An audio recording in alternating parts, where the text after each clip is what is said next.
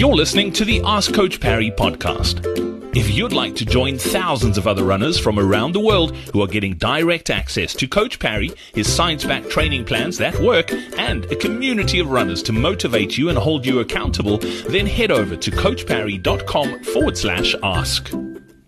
Welcome on to the next edition of the Ask Coach Parry podcast. Question today from Richard. Richard saying, please can you tell me what my target heart rate should be for my easy runs? I, like many others, I think, find it difficult to adapt to the slow pace, and I'm pretty slow to start with. I was wondering if as long as my heart rate was in the right zone, I don't have to focus too much on pace. I hope that makes sense. Coach, nice to have you on. What advice can you give Richard? Yeah, so the first and most important piece of advice is if you're going to use heart rate to control your intensity, then you must make sure that your heart rate has been measured accurately. So for me personally, that means getting yourself a good, well peer-reviewed chest strap. I'm not a fan, and I'm becoming less and less of a fan of wrist-based heart rate monitors. So that really is key, because then you know that what you're seeing is, or rather should I say what's been measured is actually what's happening. Once you've got that, then heart rate is a fantastic way to control your intensity, and it is better than pace. If you've got loads of experience, running well, and you can have a good feel for pace, then pace is also a decent way of doing it. But heart rate it's even less subjective. It is what it is, and it can control very well. The one limitation that you do have from heart rate is that if you live in a hilly area, you need to know how to compensate early on in the hill, because it does take upwards of 45 seconds. So it takes 45 seconds or longer for your heart rate to adjust to a new intensity. And so when you hit a hill, you can easily be 30 seconds in before you realize, whoa, hang on, my heart rate's going up.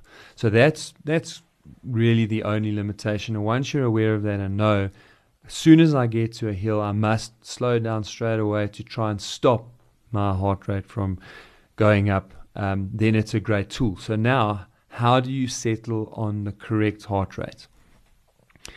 If you're starting out, it's a little bit more difficult, because I don't like to push people or put people into a very physiologically compromised state very early in a training plan.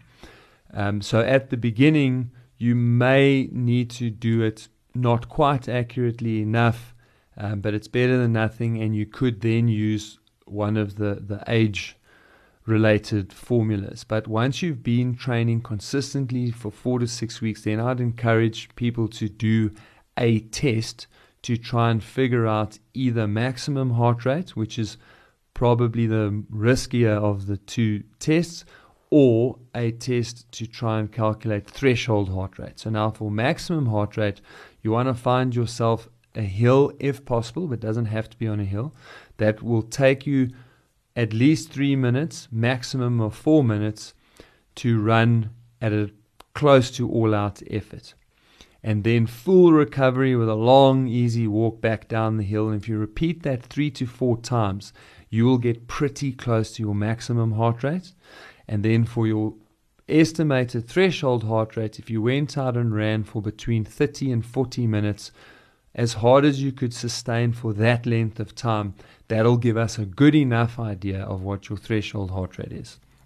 To use that information, from maximum heart rate, you want to run between 70 and 75% of maximum on your easy days, or 75 to 80% of threshold on your easy days. And if you use heart rate in that way, you'll always ensure that you run easy enough. And to be honest, pace in that instance then no longer matters.